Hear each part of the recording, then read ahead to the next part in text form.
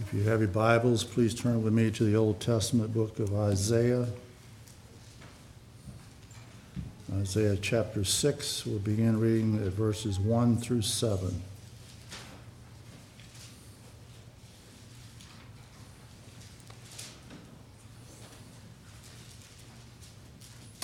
In preparation for calling Isaiah to be the prophet who would proclaim the coming judgment, God gave him a vision, a theophany of his majestic holiness so overwhelming that it devastated him and made him realize his own sinfulness. After 52 years of reigning, leprosy caused the death of Uzziah in 739 BC. We can find it in 2 Chronicles 26:16. And Isaiah began his prophetic ministry that year. He received the prophecies of the first 5 chapters after his call. But at Isaiah 6:1, he returns to authenticate what he has already written by describing how he was called. The seraphim mentioned in verse 2 are an order of angelic creatures who bear a similarity to the 4 living creatures of Revelation 4:6, which in turn resemble the cherubim of Ezekiel 10:1. In verse 3, the seraphim were speaking to each other in antiphonal or responsive praise.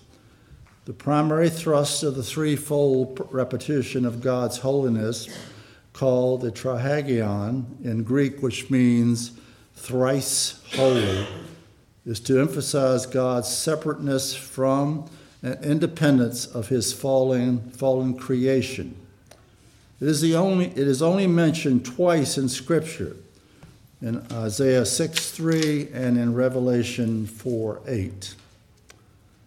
In verse 4, the shaking and smoke symbolize God's holiness as it relates to his wrath and judgment. Exodus 19:16 and Revelation 15:8. In verse 5, if the lips are unclean, so is the heart. This vision of God's holiness vividly reminded the prophet of his own unworthiness, which deserved judgment. The burning coal mentioned in verse 6, taken from the altar of incense in heaven, Revelation 8:3, is symbolic of God's purifying work. Repentance is painful. And lastly, in verse 7, spiritual cleansing for special service to the Lord, not salvation, is in view. We'll begin reading at Isaiah chapter 6 at verse 1. This is God's word. In the year that King Uzziah died, I saw the Lord sitting upon a throne, high and lifted up, and the train of his robe filled the temple. Above him stood the seraphim. Each had 6 wings. With 2 he covered his face, and with 2 he covered his feet, and with 2 he flew. And one called to another and said, Holy, holy, holy is the Lord of hosts. The whole earth is full of his glory. And the foundation of the threshold shook at the voice of him who called, and the house was filled with smoke. And I said, Woe is me, for I am lost, for I am a man of unclean lips, and I dwell in the midst of a people of unclean lips. For my eyes have seen the King, the Lord of hosts. Then one of the seraphim flew to me, having in his hand a burning coal that he had taken with tongs from the altar. And he touched my mouth and said, Behold, this has touched your lips. Your guilt is taken away, and your sin is atoned for. Amen. New Testament reading this morning comes from Paul's letter to the Ephesians in chapter 2. We'll begin reading at verse 1 through verse 10. Ephesians 2, 1 through 10.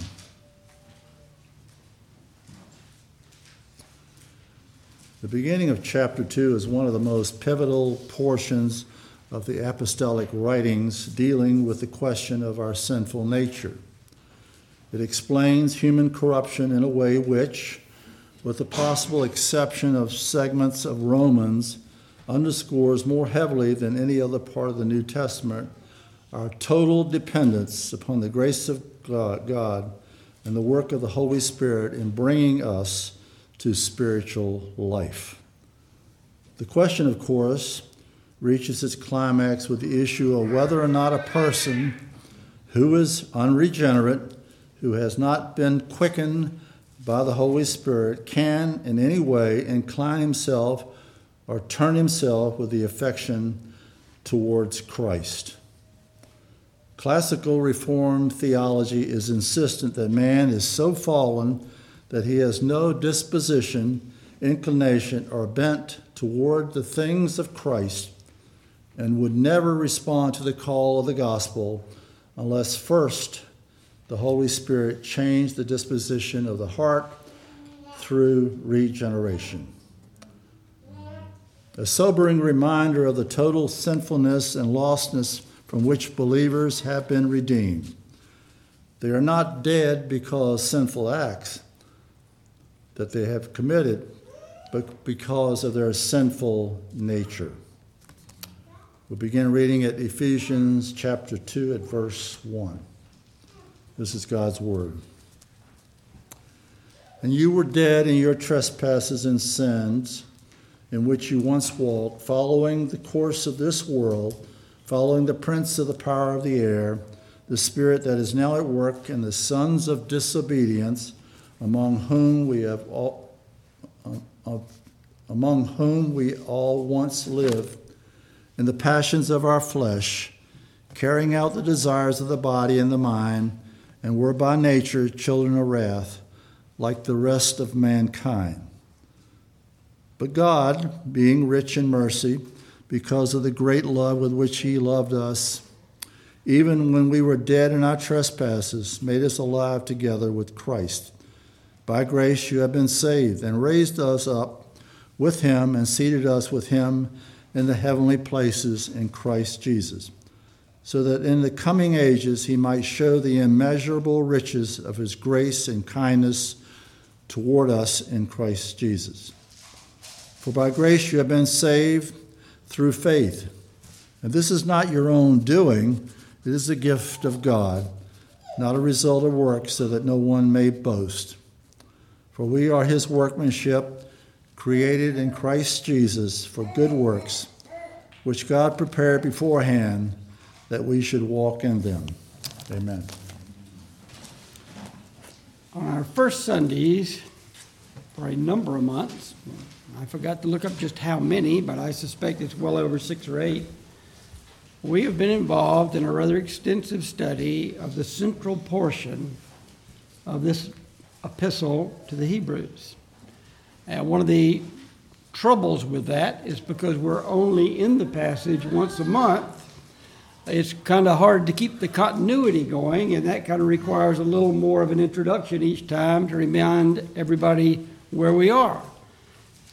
I think I've tuned it down a bit, but we will see. I'll remind you about the flow of Hebrews. Hebrews opens, and it is written to Hebrews.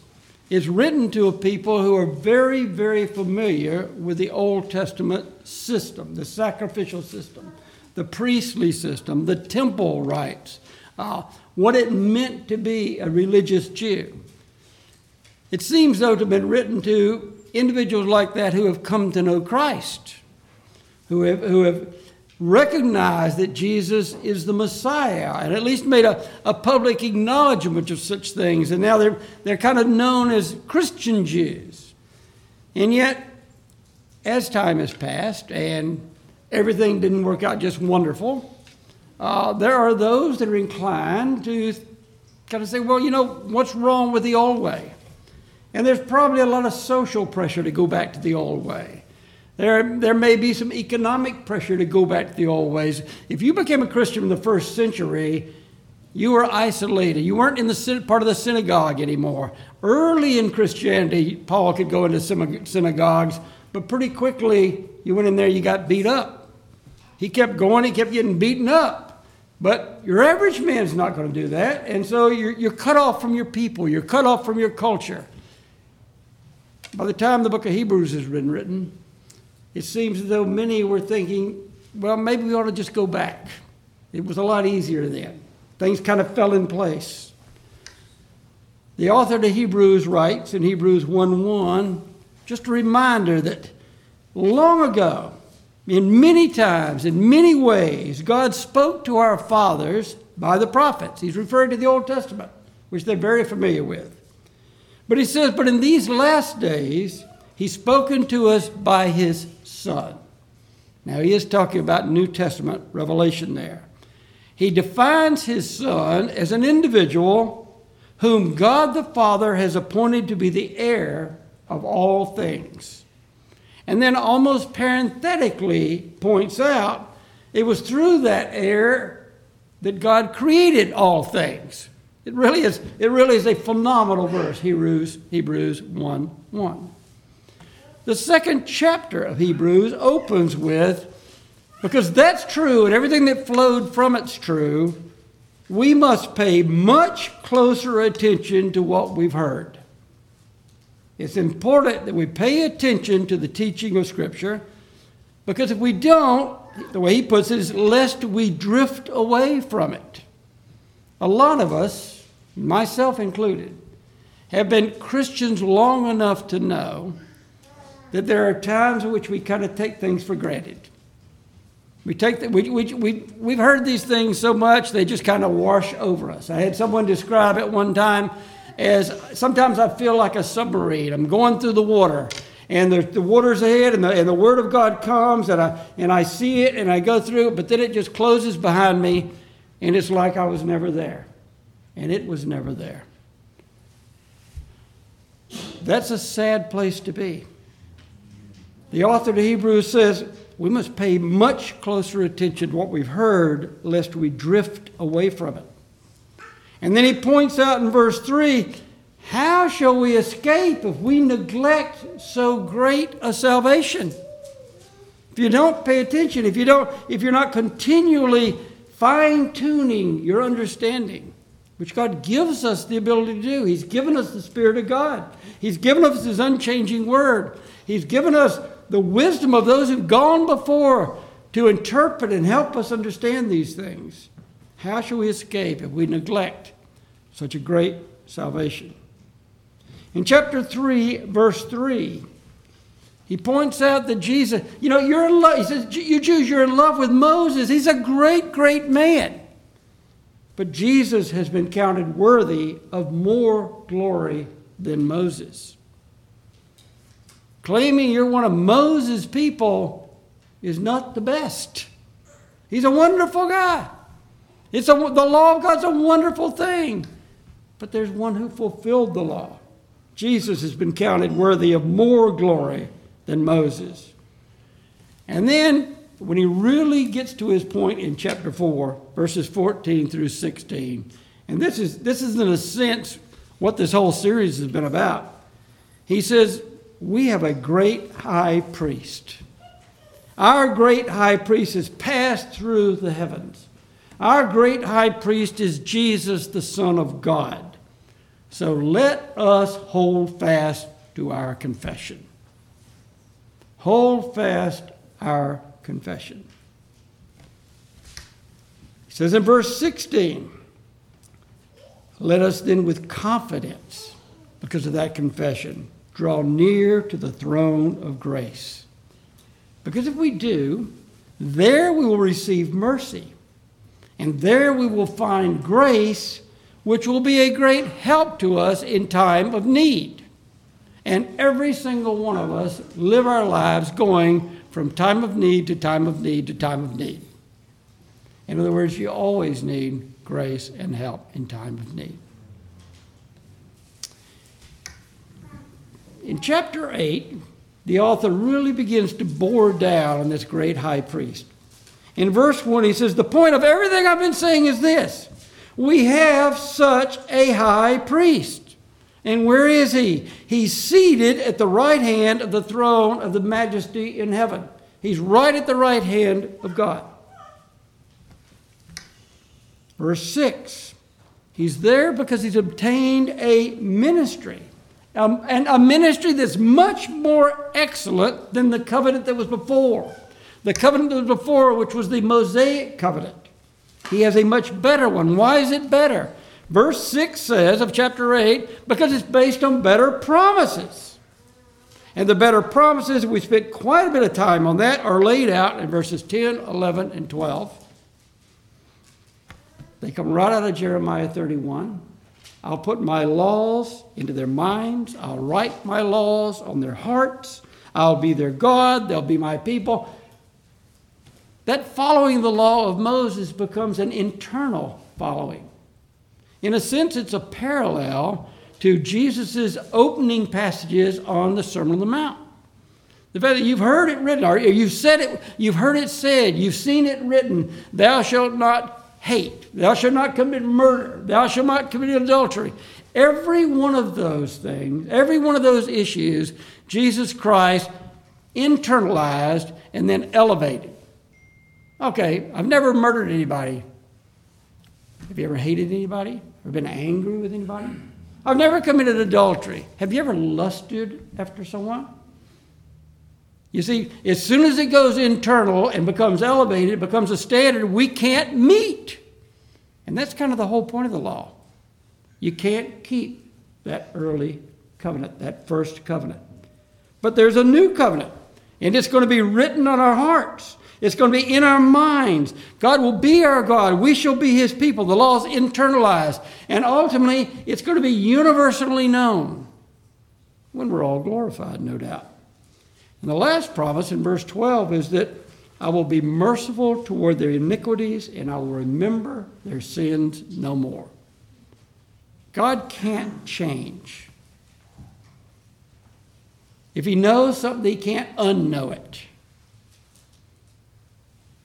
He can't forget anything. What that passage is saying is God's going to choose not to remember it. Incidentally, that's how Christian forgiveness is supposed to work. I understand, you've been wronged, you can't forget it. But you can choose not to remember it against one another. That's Christian forgiveness. God says, I will recall their sins against them no more. Now in chapter 9, and we're approaching our text now, we understand that when, in verse 11, when Christ appeared as a high priest of the good things that have come, past tense. Remember, he's our high priest. He's in heaven. It's the right hand of God. The good things have now come. He did that by entering once for all into the holy places. He didn't go in there like an earthly priest by the blood of goats and cows. He went by means of his own blood. And he secured thereby, the text tells us, an eternal redemption. Verse 26 of chapter 9 tells us he's appeared once for all. In fact, we spent a little time on the very next phrase after that, at the end of the ages. There is a sense in which when Jesus Christ died upon Calvary's cross, was buried, and rose from the dead, the whole point of history was complete. Salvation was accomplished. We're just kind of playing out the scoring now. But we know how this story ends. We know how history ends. He has appeared once for all at the end of the ages to put away sin, to put away the power of sin by the sacrifice of himself. He sacrificed himself to pay the sin debt of his people. He sacrificed himself to appease the justified wrath of God against his people. The last time we were here, we were in chapter 10. We concluded with verses 12, 13, and 14, that because Christ has offered for all time a single sacrifice for us sins, and has sat down at the right hand of God. And he's just sitting there waiting for everything else to play out. All of his enemies he's made a footstool, because by a single offering he's perfected for all time everybody who's being sanctified. Now, if you've been following along, you'd say, well, that's me. Because I know I'm not totally sanctified now, but I know I'm a believer. I'm being sanctified. That's what you ought to think if you've been following this along. That's the way it's supposed to be. Is that the way it is? Is that what's going on in your life? Let's pray. Our Father and our God, we thank you for this beautiful day, this beautiful creation we awoke to this morning, the order, the structure, the infinitesimal detail of everything we observed as we made our way to gather this morning in your midst. Lord, we know that there are families here that have gone to a lot of effort to get everything just right, not just personally, but for one another, within families and within the body of Christ. So a lovely meal's been prepared. The elements have been prepared for the Lord's table. Everything's in its place. And all of those things have been done out of love for you and for one another and for the things of God. But Lord, those things don't come natural. Those are gifts. Every good and perfect gift comes down from the Father above. Lord, we thank you for our families. We thank you for our children. We thank you for the work that you do in our midst and among us. And as you strengthen this body, as we learn, as we grow, as we mature in the faith, we always see more that needs attention. Lord, we don't want to drift away from anything. We want to grow and mature in the faith. We want to grasp what it means to be being sanctified, to be being transformed from glory to glory to the image of our Lord and Savior with the confidence that when we do see him, we will be like him. Not because we're worthy, but because he is worthy, and he's made us worthy. Today, we are just forgiven sinners. We are absolutely dependent upon your Spirit to do a work in our lives, in our minds, that we may understand spiritual truth. Lord, use this time to that end. Strengthen us, build us up. Make us able to walk worthy of our calling for your glory. In Jesus Christ's name, amen. Our text this morning will be Hebrews 10, 19 through 25. In that text, what's going on here is the author of this particular epistle is moving from his teaching, which all this has been up to this point, to its application.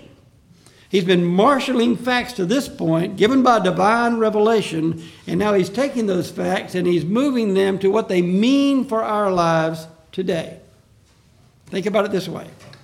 If the Creator God of the universe, the one who's made his glory known through that creation, and has now sent his only begotten Son, whom he loves and in whom he is well pleased, to live a life that is absolutely sinless perfection, the kind of life that we're incapable of living, and to pay a sin debt we can't even begin to pay because we can't stop sinning, and has not only called us from death into life, because we were dead in our trespasses and our sins, but he has given us life by his Spirit.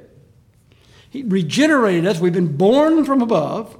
He's opened the door of faith to us. He's granted us repentance. He's done everything necessary for our salvation as a gift to us. And as we read today, how are we going to escape if we neglect a salvation that great? All those things are true. All those things are laid out, in a sense, in Hebrews over and over and over again to get us to this point. And if they're all true, according to the unchanging Word of God, our text then says, therefore, see, that's how we know it's all being summed up. Therefore, brothers, Since we have confidence to enter the holy places by the blood of Jesus, by the new and living way that he opened for us through the curtain, that is, through his flesh, and since we have a great high priest over the house of God, let us draw near with a true heart, in full assurance of faith, with our hearts sprinkled clean from an evil conscience, and our bodies washed with pure water. Let us hold fast the confession of our hope without wavering, for he who promised is faithful. And let us consider how to stir up one another to love and good works, not neglecting to meet together as the habit of some, but encouraging one another, and all the more as you see the day drawing near. It's just a magnificent paragraph. It begins with this: since we have confidence. Well, do we have confidence? Or more specifically, do you have confidence to enter the holy place? It's a fearful thing to come to the presence of a holy God. I mean, if you come into the presence of a holy God as a sinful man, you can't be in his presence. And outside the presence of God, there is no hope. But of course, all of us will come to the presence of God. All believers and all lost. That really is what the great judgment's all about. Everybody's going to be resurrected. We spent a lot of time in 1 Corinthians 15, and we're in the passages now. We've kind of described what our body's going to be like, our resurrection bodies. There's the other side of that picture. And those that are raised to everlasting condemnation are in a whole different situation. But as believers, we're to have confidence. Paul wrote to the Romans in Romans 5:1, since we've been justified by our faith, since we've been justified, we've been declared to be righteous because our faith is in Christ's finished work, we have peace with God. We have peace with God through our Lord Jesus Christ. By the blood of Jesus, we have peace with God. Through him, we've obtained access by faith into this grace in which we stand. See, Paul says, if you're justified, you should have confidence. This is the confidence that we have, but more importantly, it's the confidence we must know that we have. Every Christian wrestles from time to time with doubts. And when we have doubts, it's very important we go back and we look at the text. We look at the promises of God. We ask ourselves, do I believe that? Do I believe that? Do I believe that? Am I set on that? When doubts assail, what do I do? We are to have confidence. People who place their trust in the promises of God have confidence. You have to have it. You do have it, but you have to know that you have it if you're going to live a productive, godly life. If you trust in God, if you trust in Jesus Christ, in fact, the text is telling you you're standing before an open door. It's not like you don't have access into the presence of God. It's an open door, free and open to you. Why? Because your sins are covered. Your sins are covered by the blood. When he sees you, he sees Jesus Christ in a sense. Verse 19 tells us it's by his blood. Verse 20 tells us it's by his body.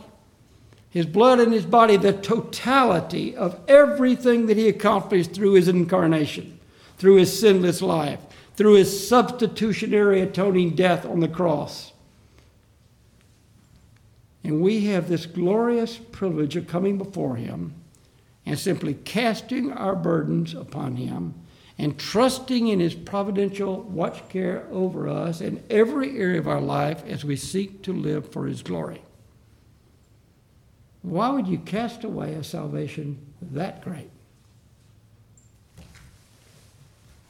Because our Lord and Savior Jesus Christ, you'll recognize this phrase, ever liveth to intercede for us. That door is always open to his people. And that access, that open door, is a great possession of believers. You know, Old Testament saints didn't have that. Isaiah didn't have that. In fact, as Brother Walt was reading there, when Isaiah sees that vision of God high and lifted up and the seraphim, and here's the Holy, Holy, Holies, oh my goodness, I'm undone. What had to happen? That seraphim, that angel, had to go and take a coal off the altar and touch his lips with it and tell him he's forgiven. His sins are set aside. God had to do something.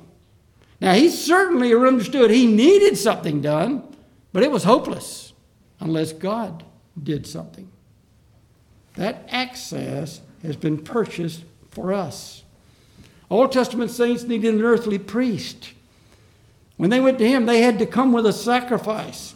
And that sacrifice couldn't be just any old animal. It had to be your best animal, the one without mar, without blemish. And of course, that didn't settle the matter because you had to come back with another one, and then another one, and then another one. There was all kinds of occasions, and annual occasions, and monthly occasions, and occasions when you got married, when you had children, when somebody died. There's all kinds of times you had to come with a sacrifice. They all had to be repeated over and over and over again, all of their lives. But we have this grand entrance, this possession, the door is open to us as believers. And we have a second great possession. It's directly linked to the first one. Verse 21 tells us that when we go through that door, what we have is a great priest over the house of God. In other words, we can come into the presence of God. We can come boldly before the throne of grace. Because one, the way has been opened for us by our great high priest. And two, because he's there awaiting us. He's representing us. He's interceding for us. That means he's pleading, but he's pleading effectually. He's always heard. He's pleading effectually for our acceptance. In fact, he's even sent, and this was the promise of the Spirit, he's even sent his Holy Spirit to us to equip us and to fit us and to make us able to be true worshipers, to be priests of a holy God in a sense, a kingdom of priests. And because our priest is there, we can know that we belong there. It's not a strange place for us to be in the presence of God. And so we can approach with confidence. And I just covered a lot of ground there. I mean, that's the sort of you're going to have to think about. But it's not hard just to go back to those couple of verses and you will see it. Now, those two possessions, access and the fact through that access is our great high priest, are the basis for three very significant exhortations. And when I say exhortations, in a sense, I mean commands. These are not optional. These are things that believers should see as authoritative in their lives. Before we turn to those verses 22, 23, and 24, let me point out that there's a pattern. Verses 22 relies upon faith. Verses 23 relies upon hope. Verse 24, upon love. An interesting trio there.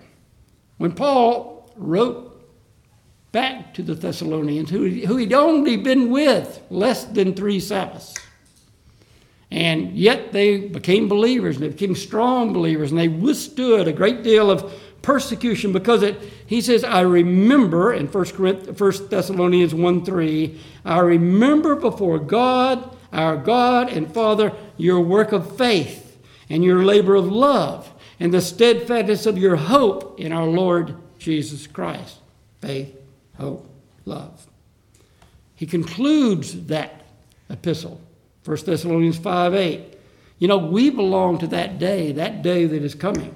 So let us be sober. Let us put on the breastplate of faith and love. And for a helmet, the hope of salvation. Faith, hope, and love just line up for Paul.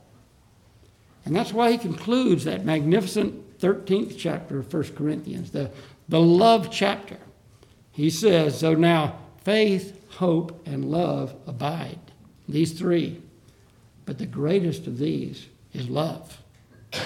And now we have these three verses, 22, 23, 24, and they line up the same way. Verse 22, command, draw near with a true heart.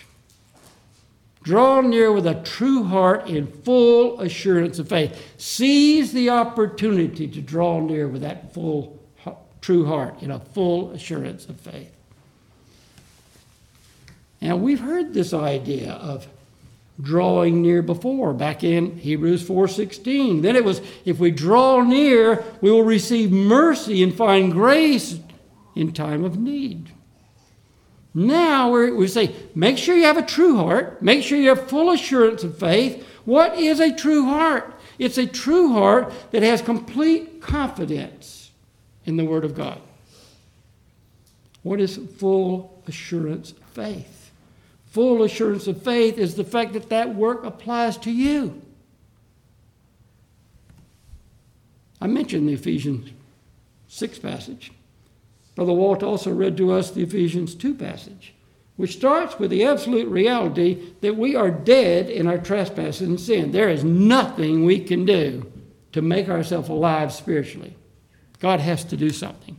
He does something. It's a remarkable thing. But in that state of deadness, we do what we want to do, what we think we ought to do, what everybody else is doing, because we are by nature children of wrath. And everybody else tells us it's okay, and they seem to be getting along, and we're going too. And all of us did. It's a perfectly reasonable way to live your life. But you are dead in your trespasses and sins, and you don't even know it. And we come to that magnificent turning point where, but God. Why? Because He's rich in mercy and His love for us. Caused us to be born again. Sent the Spirit to regenerate us. And as I said in my prayer, grants us faith, grants us repentance. Everything we think we did, we received as a gift. And most of us actually came to the faith thinking the wrong way about it, but we still came to the faith. God does that. It's an amazing thing. And we look back at it and say, you know, why didn't everybody else? Because God hadn't done it yet for them. Well, what needs to happen? Well, God needs to do it for them. Well, how does He do that? Well, He uses you.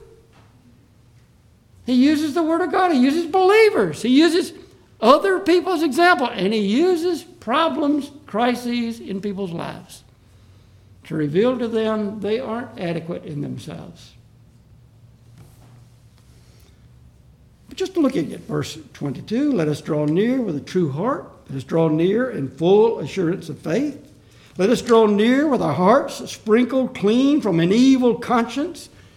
Believers are actually delivered from a guilty and tormented conscience. You say, well, that's news to me because periodically I still got one of those. So do I. And what do you do about it? What do I do about it? I go back to the original premise. Now, there's nothing special about me. Yes, my conscience bothers me. There's so many things I wish I'd go back and do different. There's things I said in the last hour I wish I could go back and do different. There's certainly if I just lay there at night and think over my life, it's a miserable existence, though I thought I was doing pretty good at the time. So what do you do? What do you do with that guilty, tormented conscience? God says He's not going to remember it because you're in Christ. Paul could have spent a lot of time thinking about poor Stephen, asking God to forgive him and the other people stoning him to death and just feeling wretched and worthless the rest of his life. But he constantly said, I forget those things that have gone before. I remember that I'm not worthy of being an apostle. I'm the least likely because I persecuted the church of God. But I've been forgiven that. I'm living for the glory of God, and I'm going to burn out for Christ. And in a sense, he did. Also speaks about having our bodies been washed with pure water. Now, I suspect that has something to do with our baptism, but not necessarily with our Baptist or our Presbyterian or some other version of this.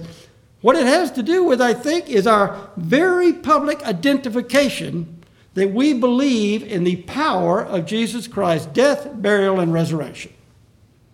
That God delivered him up as a sacrifice for our trespasses, for our sins, and raised him up for our justification, as Romans 4:25 tells us. So let us draw near with that true heart and full assurance of faith. Secondly, let us hold fast the confession of our hope without wavering.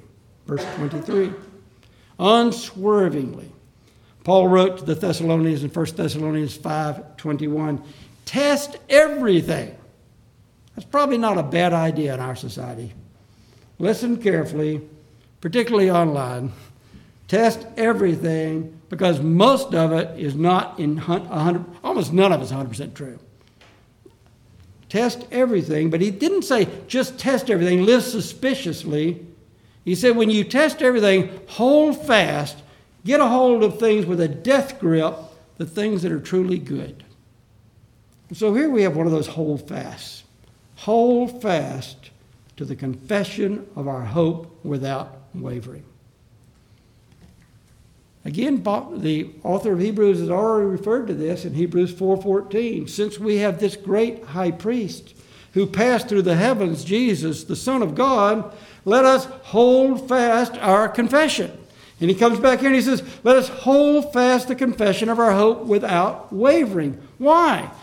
For he who promised is faithful. That's more important than you realize. Because the basis of our holding on to our confidence is not within us. If your confidence is in your ability to from here on be good enough, you're going to fail before we get out of here today. Your confidence has to be in he who made the promises.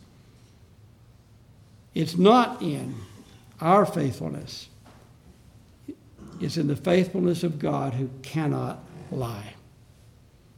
The author of Hebrews in Hebrews 6, verses 17 and 18 says, when God wanted to show even more convincingly to the heirs of the promise this unchangeable character of his nature and his purpose, he guaranteed it with an oath. And the oath was based upon the fact it's impossible for God to lie.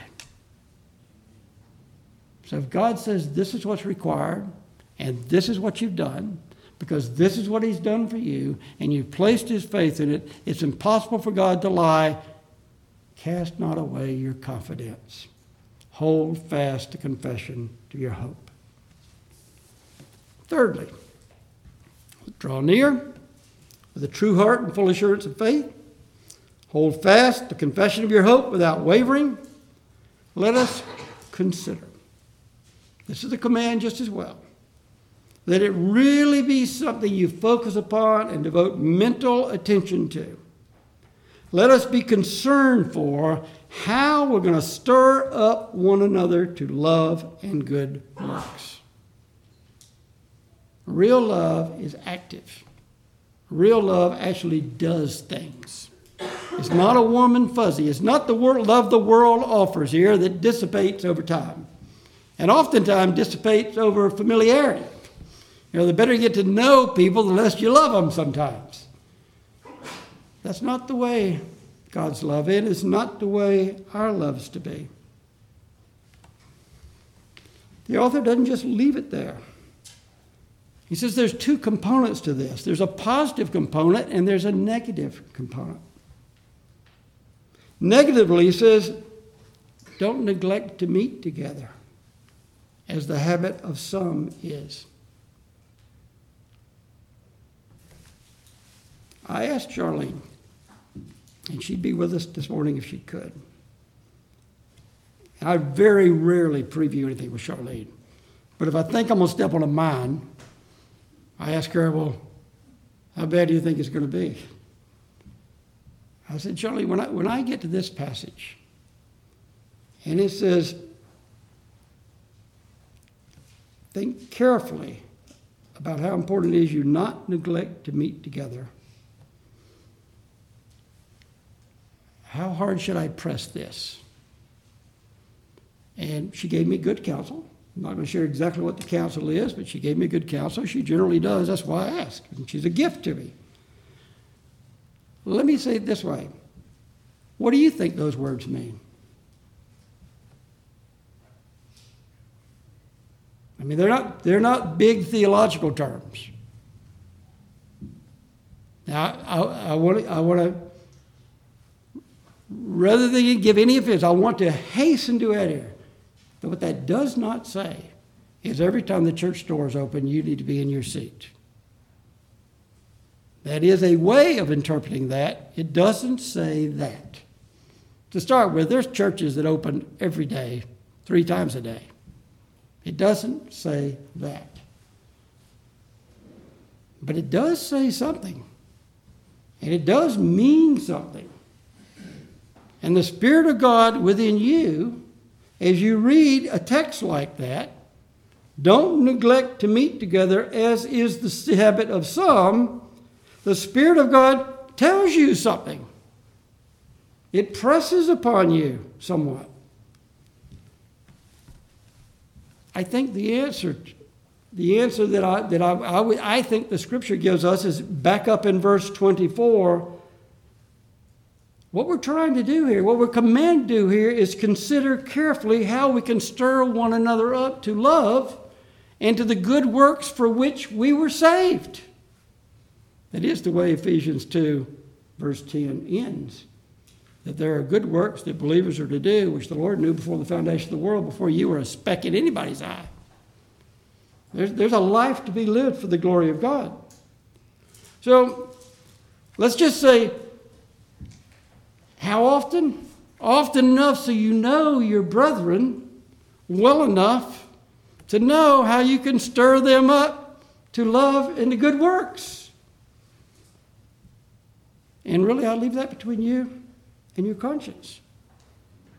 That's the negative side. That's really not that negative if you think about it. It really is what makes body life work. But positively, verse 25 concludes, but encouraging one another. And see, that's not unrelated. Encouraging one another. And all the more as you see the day drawing near. Now, the day in the ESV is capitalized. It's clearly talking about the day in which the Lord's going to return. But whether the Lord return or we go to Him first, individually or collectively, today is the day you have. Today is the day to be used for His glory.